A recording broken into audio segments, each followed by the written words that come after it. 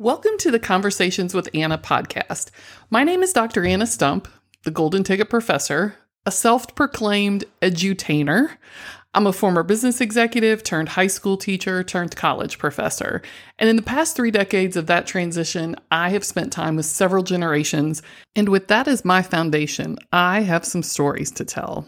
In each episode, you'll hear stories or interviews that will help you focus on your own truth. I want you to feel accepted, motivated, supported, and then I want you to be able to take what you know about yourself and your truth, go out into this big old world we live in and apply that so you can move forward with a strategy for a more authentic life. Thank you for spending some time with me today. Now let's jump into a conversation with Anna. It's early in the day, so much I wanna do. I dedicate today to breaking rules. I'm gonna stick to a strategy. I'm gonna find out exactly what I'm made of. Is there really something wrong with just smiling the whole day long? Hi, and welcome back to another conversation. Today, and I always talk about what's on my radar, what's on my mind, what conversations I've been having. The whole world right now is talking about this great resignation. In September of 2021, there were 4.4 million people quit their jobs. Crazy to think about. We kind of knew that this would be an outcome when we study past psychological outcomes of pandemics and things like that. There's a ton of just really amazing research out there. A lot of really telling predictions by a lot of people. Think what you want about what all that is. But as a person who does a lot of coaching around careers and career prep and networking and things, I do have quite a few conversations with people around quitting their jobs. And they're very telling when you listen to the nuances of why people are apprehensive about quitting. And I'm not sure if I've shared this or if you remember in earlier episodes when I left Walmart, where I'd worked for 10 years right out of college, and my parents both thought, first generation to go to college, and our daughter, who we probably weren't convinced was all that bright most of her childhood, to be honest, she lands this job with the world's largest company. In 10 years, she moves to 6 different states, 13 addresses. She works in training development at the home office. She's travel on corporate jet. They thought I had just landed in the honeypot, right? They were so proud. And I call my dad and say, I'm going to go back to school and become a teacher. And he hung up on me. Literally hung up the phone. And when I called him back, because I was like, what happened? He's like, what do I tell my friends? The perception of quitting or loyalty or what it meant to be successful was so completely different in his generation, in my generation, than what it is in today's generation. And even early on as parents, my husband and I had this no quit rule. If you start something, you're going to finish it. And how archaic is it that you don't have the wherewithal and the ability to communicate even with a child around, okay, we started this, we've made a commitment, you're on the roster, if it's sports or you're on the, team or you're in the choir, whatever your activity is, right? You've made a commitment and you are listed as being a participant. Now, why are we wanting to leave? And I know from my childhood and listening to other people and watching other parents and watching even friends parent that we did not leave a lot of room for psychological awareness, safety, emotional and mental safety and things like that around these things. It was just this really hard and fast rule because when you quit, it was perceived as giving up or failing. And we were not going to let our children do that. I think what we also have to realize is through these different generations, and I'll just summarize quickly kind of how I teach this when I teach marketing, because as marketers that came up with generations is so we can sell things to people. But my mom was raised by a family where the husband went to work and the wife stayed home. And everything was prepared around the house in a way that was affordable. So there were 3 children. My grandfather had a job as a professional, like in accounting. And then my grandmother, like they had 1 car. My grandmother mended clothing and passed it down. There were not a lot of new clothing items, not a lot of frivolous spending. There was a lot of like how to make this pot roast last for 4 or 5. You know what it is, like just being frugal. Well, my mom grew up and thought, I'm not doing that, right? Like my family's going to have vacations and we're going to get a new car every now and then and I'm going to work. So that's what happened. And I came home as a latchkey kid. And there were a lot of times I could participate in things after school, but there were a lot of times I couldn't. I had 2 working parents, and oddly enough, they both owned their own business. So they did have a little bit more freedom to come and get me. But sometimes I just came home and was by myself and thought, I'm not doing this to my child, right? Like, so our generation of latchkey kids became this generation of parents who tried to do all the things, show up at all the sporting events, even though we had our head buried at the BlackBerry at the time or whatever, to try and make it work, to try and make work and life. It was an imbalance. I think we thought it was a balance, but that was that trend.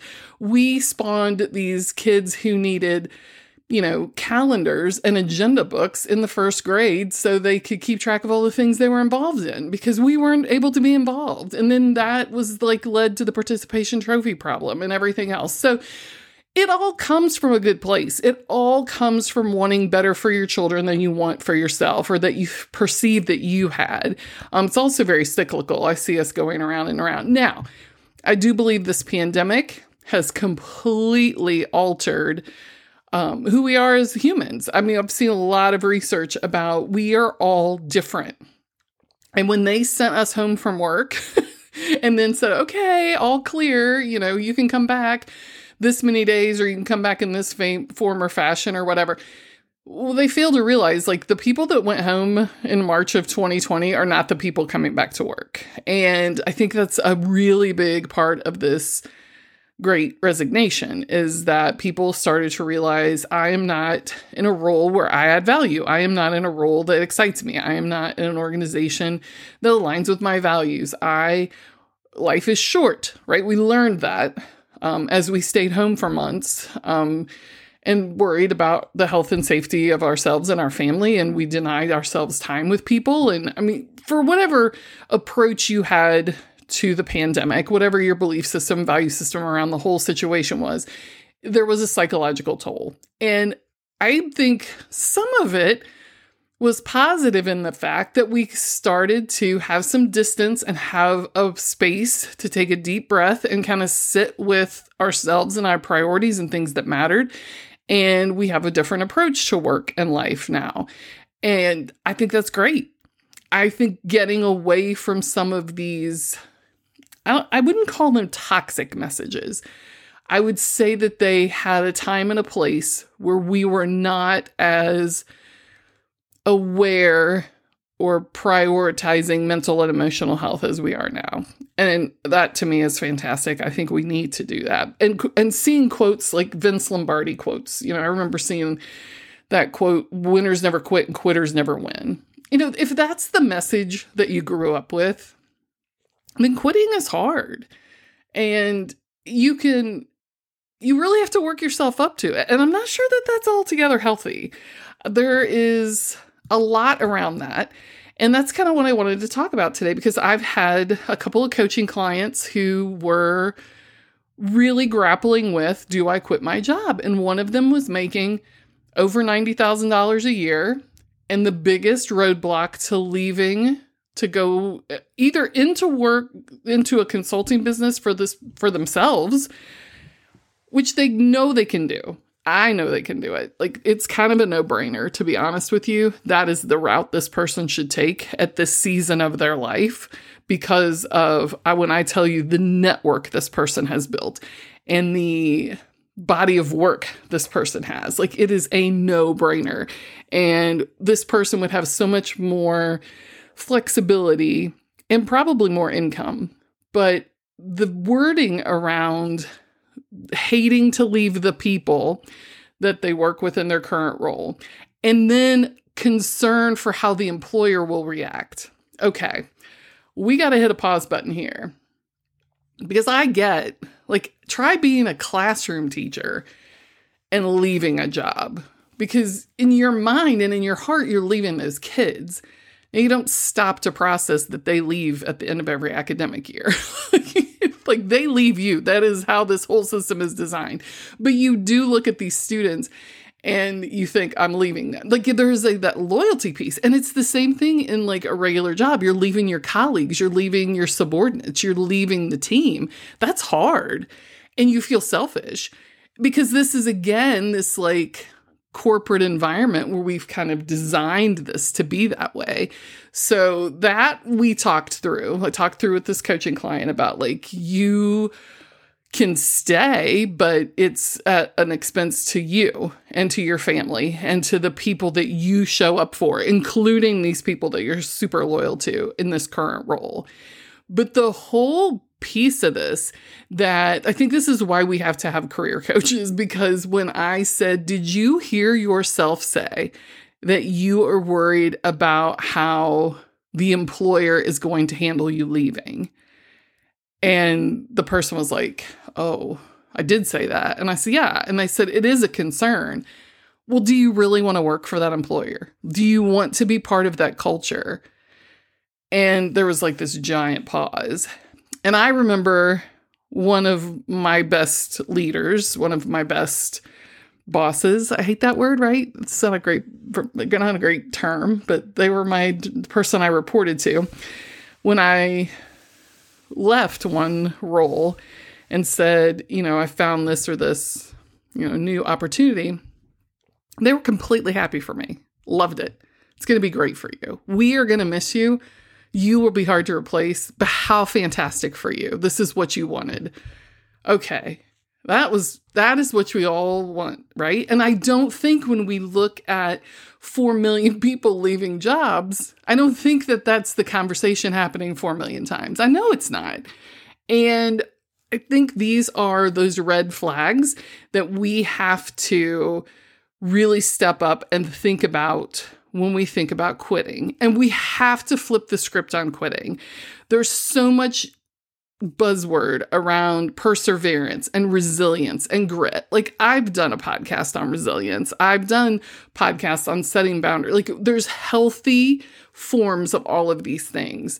I should not quit eating healthy. I should not quit physical exercise. I should not quit therapy. I should not quit things that are good for me unless I feel like I am able to sustain this in some other way, right? Like, there is good quitting and there's bad quitting. Just like there's all these other types of, positive and negative around just about anything.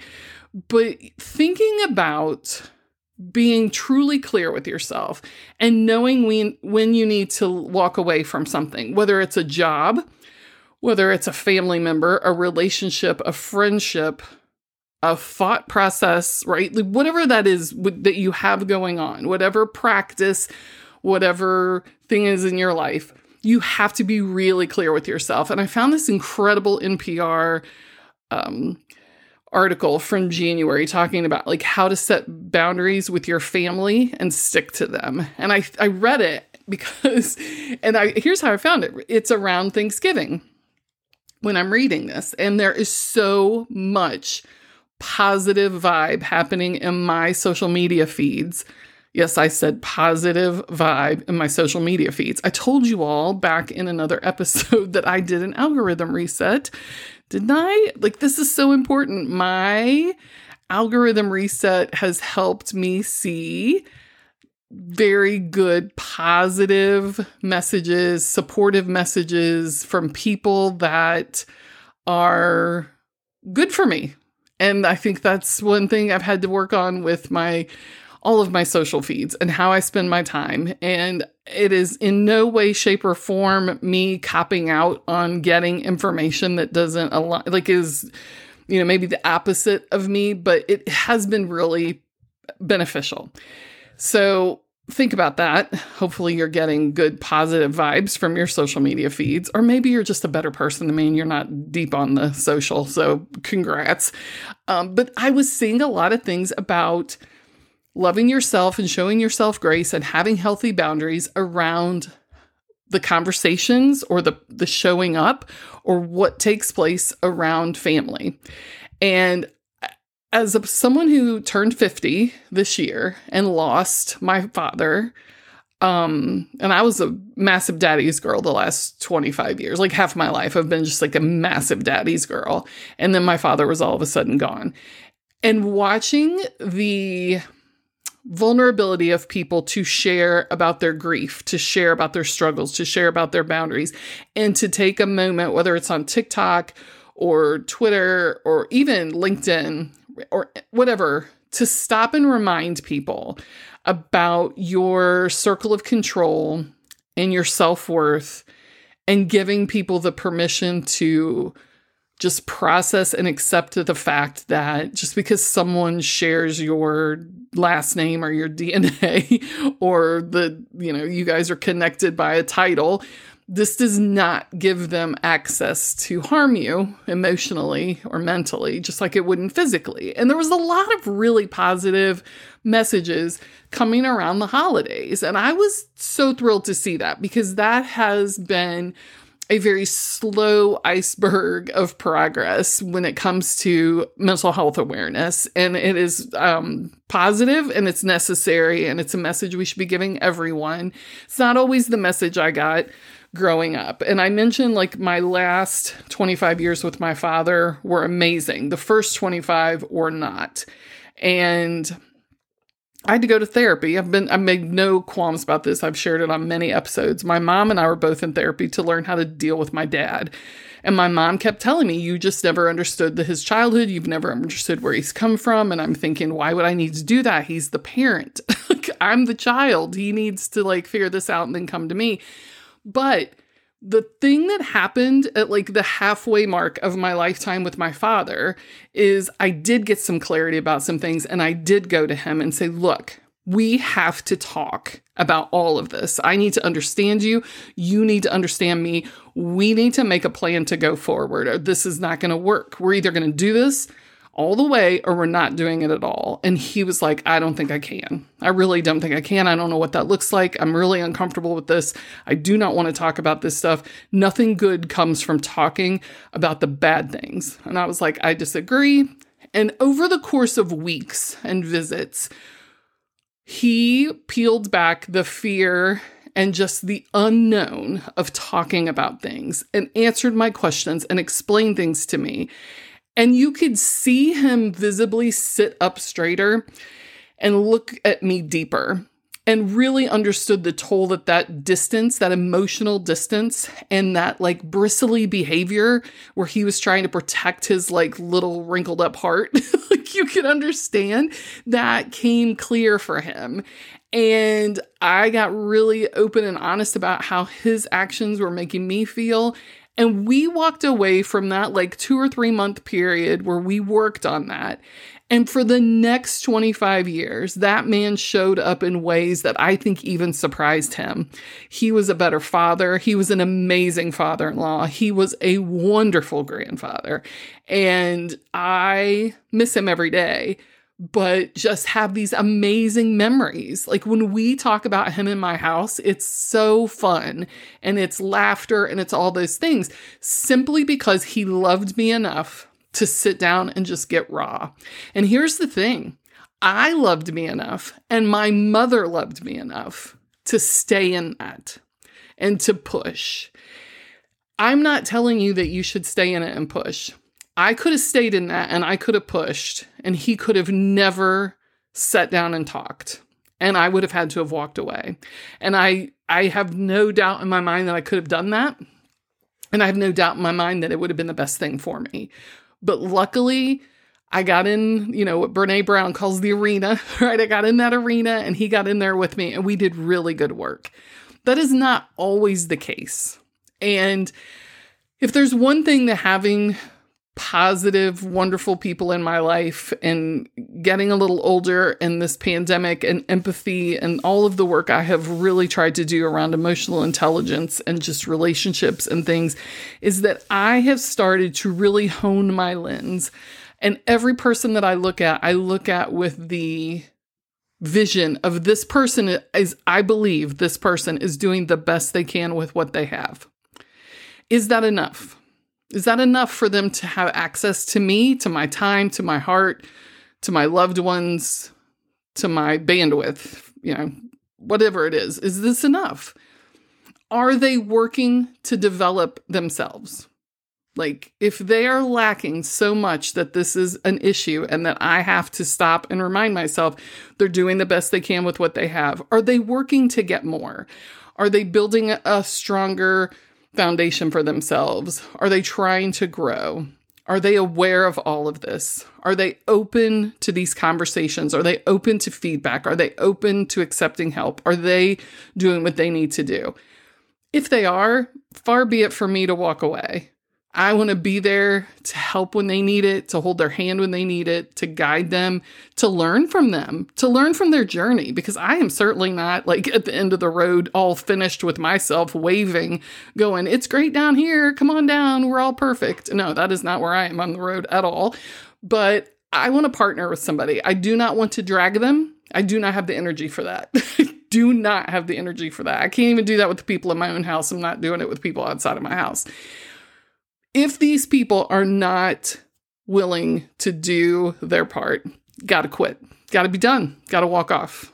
That is building a healthy boundary.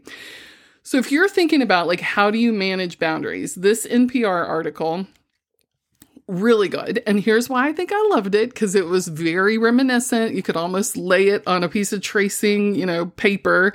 Do you guys remember tracing paper? Good Lord. Every time I talk, I'm an old lady.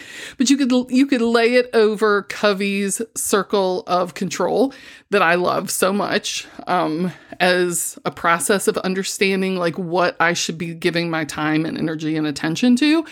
There's so much outside of my control that I cannot impact. So why worry? But this NPR article had a wellness expert and consultant on, and a therapist author in this article. And I'll put the link in the show notes, but they talked about like the best way to maintain boundaries and to decide is, again, you have to be really clear with yourself. Trust yourself. Trust yourself. Again, this is everything I believe in, right? Like, know yourself. You have to accept yourself, love yourself, and then go out and share yourself. But when we talk about sharing yourself and going out and impacting the world and providing value and building a network and building a professional life, all of that comes from that trust of yourself. So being really honest with yourself and knowing, the control that you have. This author, I think it was the author, yes, the wellness writer and consultant, along with this therapist, said that they recommend an exercise called the boundary circle, where you draw a circle on a page. And I think, again, this goes back to me telling you things about journaling about yourself, making lists about yourself, really being intentional and putting things down on paper. Again, I'm old. Paper, pencil, pens, I don't know, colored highlighters, gel pens. It's all super fun to me. But use your phone, whatever you got to do. Do it in your head. Just make it permanent. Make it formal. But draw a circle. Inside the circle, the things that you need in order to be seen, supported, and heard. Okay? And everything else you leave outside of that circle. And that way you have clear boundaries that you can start to negotiate with the people around you. What are your bare minimum? And you can say, like, this is my bare minimum in any relationship. Like, I'm going to need to be respected. I'm going to need to trust you. Whatever those things are, those are very necessary for healthy relationships, including with yourself. And if you can articulate that, if you can make a list, if you can see it in writing, then you have the foundation for every relationship within your life. And it's also putting that flag down that says, I'm worth this. I matter, and I'm going to protect myself. That's huge. And it does really not matter if we're talking about a coworker, if we're talking about your boss at work, if we're talking about an entire organization or culture of your employer, it doesn't matter if we're talking about a relationship, a friendship, a mother, a father, a child, anybody. Like, this is a really impactful piece. Nothing is meant to last forever. It really, truly is not. We are not all out looking for our first job so we don't ever have to have another job, right? Department of Labor says today's learner will have between 10 and 13 jobs by the time they're 35. No job is meant to last forever. Back in the 90s, early 90s, late 80s, when they came up with the 401k, mobile retirement accounts, that was because the trend even then, people were not staying in jobs forever. We don't all have pensions. We are not made to be employed forever. So nothing is forever. You're expected to move on. You're expected to grow. You're never done growing, I hope. And you are expected to outgrow roles, outgrow organizations, outgrow things. Technology will kick you out of a role, the economy, whatever else, right? You will have to go on, whether it's your choice or not, at some point, make it your choice. Be clear about where you're headed. Relationships. I worked diligently for 25 years on having a positive relationship with my dad, forgetting the first 25 years. All good. If you asked anybody who knew my dad at 83 years old, we all expected him to be around another easy 15 years. There were times we joked in my house, my husband and I, the man might outlive us. He was just super active, very healthy. He was a workhorse. And I knew I would lose him someday. I was not expecting it to be the day that it was. But even then, I did that work and invested in our relationship and worked hard those last 25 years to keep good, positive lines of communication open, because he worked hard to get to that point, and he deserved me to give him my attention, my expectations. That was the other thing that was great about my dad, is he was so new to this like vulnerability and like open communication and love, because he did not have that growing up, that he would often look to me in certain situations, like, and you could just tell his thought process was like, is this okay? Is this what I'm supposed to be doing? He needed a lot of affirmation when it came to those things that were like touchy-feely. And I always gave that to him. I always gave him praise when he would do things, you know, like be here when we woke up in the morning when he visited, because he used to like to leave in the middle of the night so he didn't have to say goodbye to people, because he did not like saying goodbye. So when my son was born, I was like, look, you cannot be taken off in the middle of the night again. You don't do that to a child. And he was like, oh, okay, good to know. These were not things that came easy to him. And over the years, we began a tradition every morning when he would be leaving after he visited, he visited 3 or 4 times a year, or we would try and visit him a couple times a year. Every morning as we were departing, I took a picture with he and my son. And now I have these amazing photos, right? From when my son would like be held, because he was a tiny little guy, to like where my son's almost taller than his grandpa last year. Like, it's this amazing thing. And that is my reward. That is my reward for the work that I did. And our relationship ended because he passed away. We didn't quit on each other. And quite honestly, I'm still working at it, right? I'm still working to accept my grief and embrace good memories in a way that honors him, because he never liked to be sad. He had a lot of sadness in his life. And I'm still working on that. It's still a very positive, good relationship in my life. What wouldn't have been good is to try to make something out of nothing, or for me to have tried to meet him where he was, but then find myself going all the way over to where he was, because that level of energy and attention and emotion and distance and the buildup and then the transaction and then the letdown, all of that process for every visit would have taken its toll on me.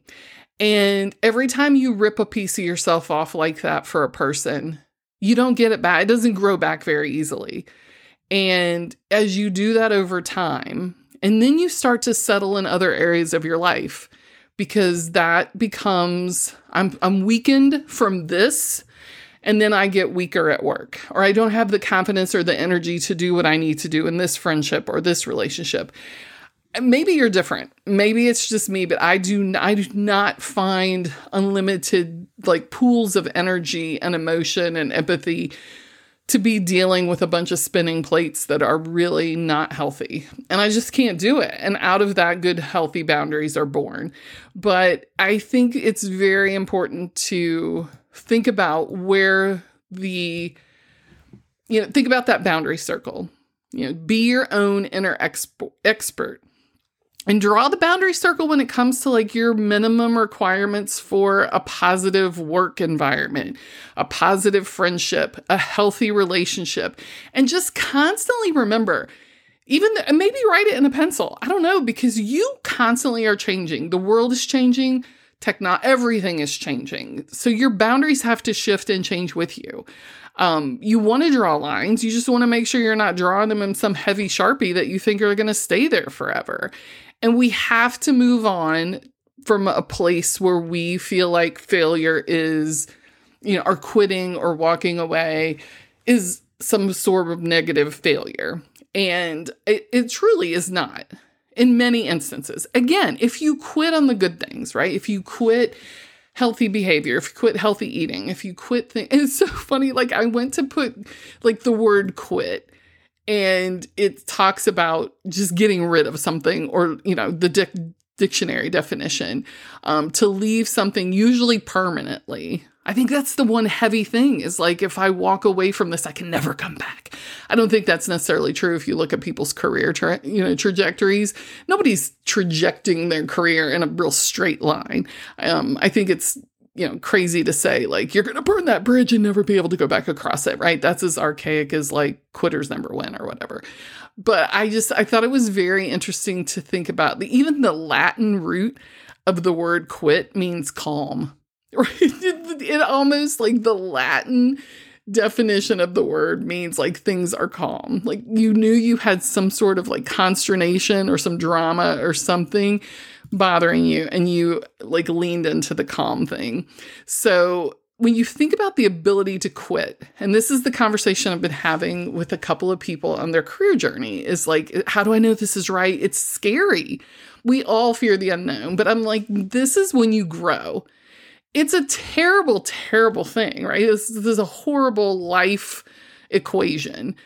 But when we're scared, when we're out of our comfort zones, when everything feels really raw and really different, this is when you grow. It is truly when you grow. So thinking about like opportunity costs, I remember learning that in economics. I had taken economics a lot as a business major, and quite honestly, because I had to drop it and take it again because I never understood economics. But I do remember opportunity cost. The opportunity cost is not just for economics, it's for your life. What am I giving up to make this choice? When I decided to go back and get an MBA because I wanted to leave the high school classroom and go into teaching, I had a 2-year-old. And a husband who, loved his job and coached 2 junior high sports. So then I'm wanting to go to night class 2 nights a week for 2 years and take on $30,000 in debt. The opportunity costs in that scenario were like super heavy. I mean, it made no sense.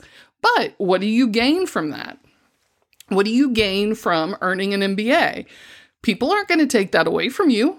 You will have that the rest of your life. And honestly, when I was ready to move on into the college classroom, I moved on and then got my, it all kind of progressed the way that it should. And I had a good outcome from my opportunity cost. There are people who don't. There's choices I made in my life. And I have, I look at some like past friendships, past relationships, and I try to like close one eye and tilt my head and think, okay, there was a lesson there. That was not wasted time. But then you're also shutting the other eye and tilting your head the other way, going, well, there's time I'm never going to get back.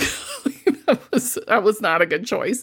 But whatever we're putting our time, our energy, our money, our career, we worry so much in this world today about like, what's going to look like on my resume? What are people going to think? Those types of things. I don't know that really matters. I could quit my job as a college professor today and go out and dig ditches. And as long as I could list my transferable skills in a way that's going to help me get the next job, it is still time well spent. I'm still working. I'm still learning.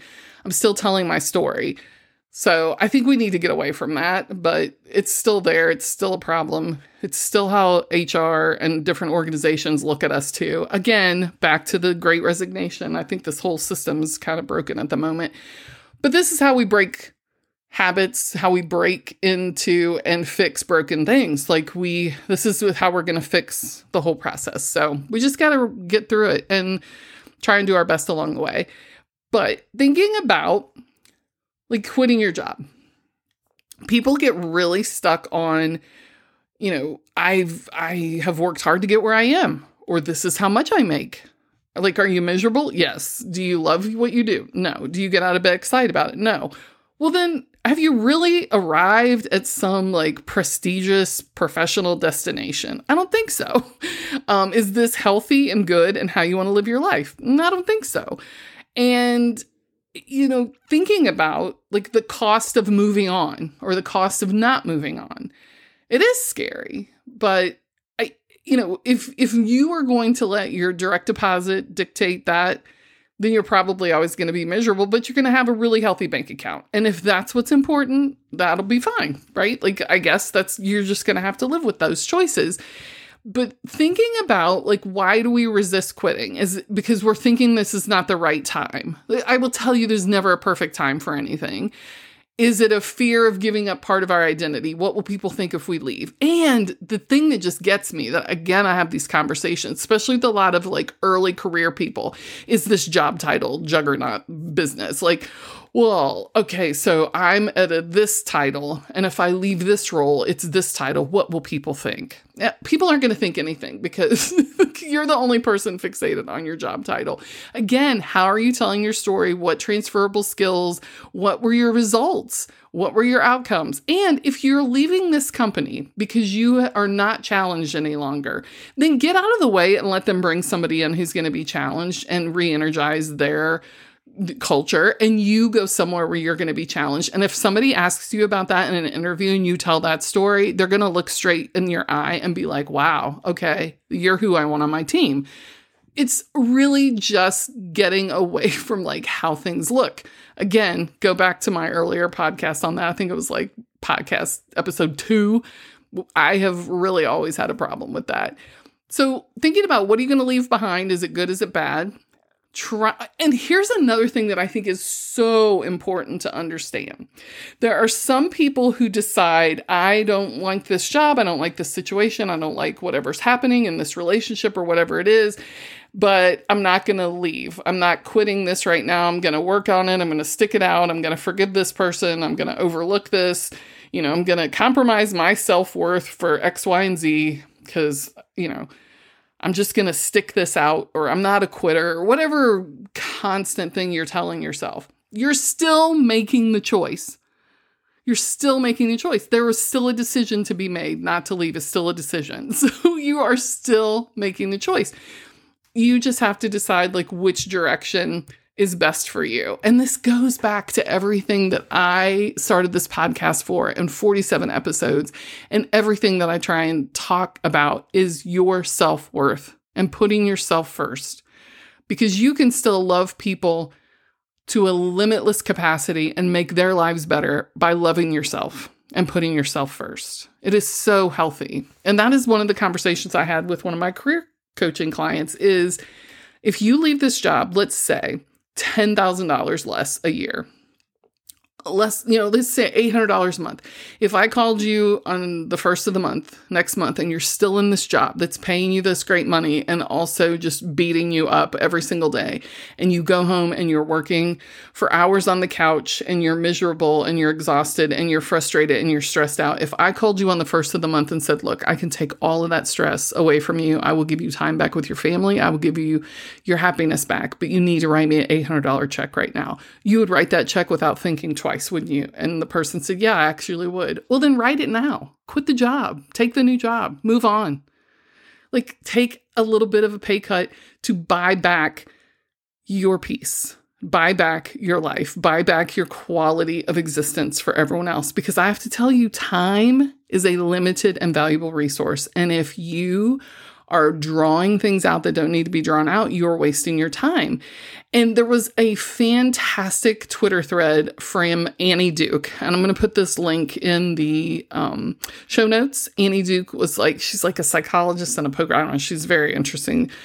But she put on this Twitter thread that talked about the whole concept of time being valuable, and time is a limited resource, right? We have a finite time on this planet, and that we actually need to learn to quit things faster. Quit things faster, because you can spend that resource on more things that matter. You can quit things faster and go do and learn new things, which think about, I've talked about on this podcast before when I got my new job and had all of these hats to wear. I'm doing all of this stuff outside of being a professor that I hadn't done for so long that I was like, this is super fun to have more responsibility and more things in my life that are new. And look at me out here learning and doing and accomplishing. This is fun. But if I had just stayed because I felt loyal to my students or the university as I was at before or whatever it was, I wouldn't have had those moments. You need to quit things faster to make more room. If you quit a lot, Annie Duke says, if you quit a lot, you can better figure out what you like. The more stuff you try, the better you will know your own preferences. Oh my goodness. Oh my goodness. Talk about some Twitter knowledge, right? This is fantastic. The more stuff you try, the better you will know your own preferences, and you will be better at picking what to stick to, what not to quit. The more you quit will get you to the place where you will learn what not to quit. And I believe this works with careers, it works relationships, it works with a lot of things, including family members. I'm telling you this, they are not interchangeable. I get that, but man, there's a lot of toxicity comes from the loyalty we feel or the amount of shame around your relationships with people in your family. We have been trained to think of quitting as a form of failure, but that is not true. The skill of knowing when and what to quit is what brings you to success. I loved that. So I did a little bit more research, and here are the reasons quitting is good. Here is why you should quit, and think about how to quit. And when you draw your circle with your boundaries and you think about these things, think about, is what you're about to quit, is what you're working on now allowing you to move forward in your life? Please don't quit my podcast, because I even put it in the title of the podcast, Stories to Move Yourself Forward. Are you moving forward in your life? I'm kidding. That was a shameless plug, but I'm a marketer. What do you want? Is what you are doing or what you're about to decide allowing you to move forward in your life? And that does not always mean financially. It does not always mean a job title. It just means, are you moving forward? Are you getting away? Like my relationship with my dad moved forward into a whole new phase. Reducing stress and creating more time for you. Reducing stress and creating more time for you. I do not need to tell you how stress works and does not work in your life, but think about it. Is the decision I'm about to make reducing stress and creating more time for you? Now, if the person who was thinking about quitting the job that had the wonderful direct deposit was going to take half a pay cut and that was going to create a different kind of stress, then that's maybe not the best quit. But think about that. Does this all make sense? Is the overall big picture of this decision reducing your stress? Are you creating more emotional and energetic space for yourself? Whew, right? Are you giving up all of this stress and all of this shame or all of this, guilt, whatever these byproducts are of you being in this role or being around these people? Is walking away from this going to create more emotional and energetic space for you? Will it create new opportunities for you? And are you empowering yourself to become self-compassionate? Hello, that's what I'm talking about. That is why I'm here. People who are more self-compassionate have less depression, anxiety, and stress, and are more likely to be happy, resilient, and optimistic about their future. In short, people who are more self-compassionate have better mental health. That is what we need in this world for all of us. And I honestly think this is what the Great Resignation is about. And I'm going to leave you one more filter to use. This was a Fast Company article. I will also put the link to this in the show notes. But 4 questions to ask yourself before you quit something. And maybe put this next to your circle when you draw it. Why did I do this thing in the first place? Why did I pursue this in the first place? Whoops. And if it's a family member, like maybe you didn't. Maybe you were just born into this. Maybe you just got here by happenstance. Okay, good to know. Or maybe you got this job for the wrong reasons, right? If you start thinking about maybe I took this job because this job title was snazzy, or I thought this would look good on my resume. Well, that was probably not the best reasons. And now look where we are. Second, why do I feel like I need to quit this? Why for the quit, right? We talk about our why all the time. Why do you feel like you need to quit? Third, have I done everything I can to make this work for me? Have I done everything I can, circle of control, to make this work for me? Not for anyone else, not for the other people, not for the owners, not for anybody. Have I done everything I can to make this work for me? And what do I have to gain by quitting? Those are all very powerful questions that I think would be super helpful. So I will put all of this in the show notes. And again, this episode has a little familiarity with the Great Resignation, and I get that. But that is what's happening, and a lot of people are grappling with this right now. And some people are saying, like, if all these people are quitting their jobs and only 2% of resumes are getting looked at, I'm going to wait this out. I don't think that that's smart either. I think you have to do what you have to do, and you have to look at all these resources and the things I've talked about today. And finally, the bottom line is this. Do not make this choice in isolation. Talk to people that you trust. Talk to your network. Talk to people around you. And make this decision with all the best information that you can. But really, the best resource that you have is yourself and the amount of self-worth that you have. So hopefully you have been with me through the last 47 episodes, and you know how important it is that I think that you know yourself, that you accept yourself, love yourself, and value yourself enough that you're ready when these moments come. And that hopefully you can help some other people through their moments as well. That's what I'm hoping to do here with you on this episode. Hope to hear from you. My website, as always, is goldenticketprof.com. You can get a hold of me there on Instagram or Facebook, LinkedIn, all those, Twitter. Would love to hear from you if you have thoughts or if I can somehow help you. Go out and quit the things you need to. Stick with the ones that are good for you, especially good, healthy things for your body and your mind and your mental health. Thank you for listening.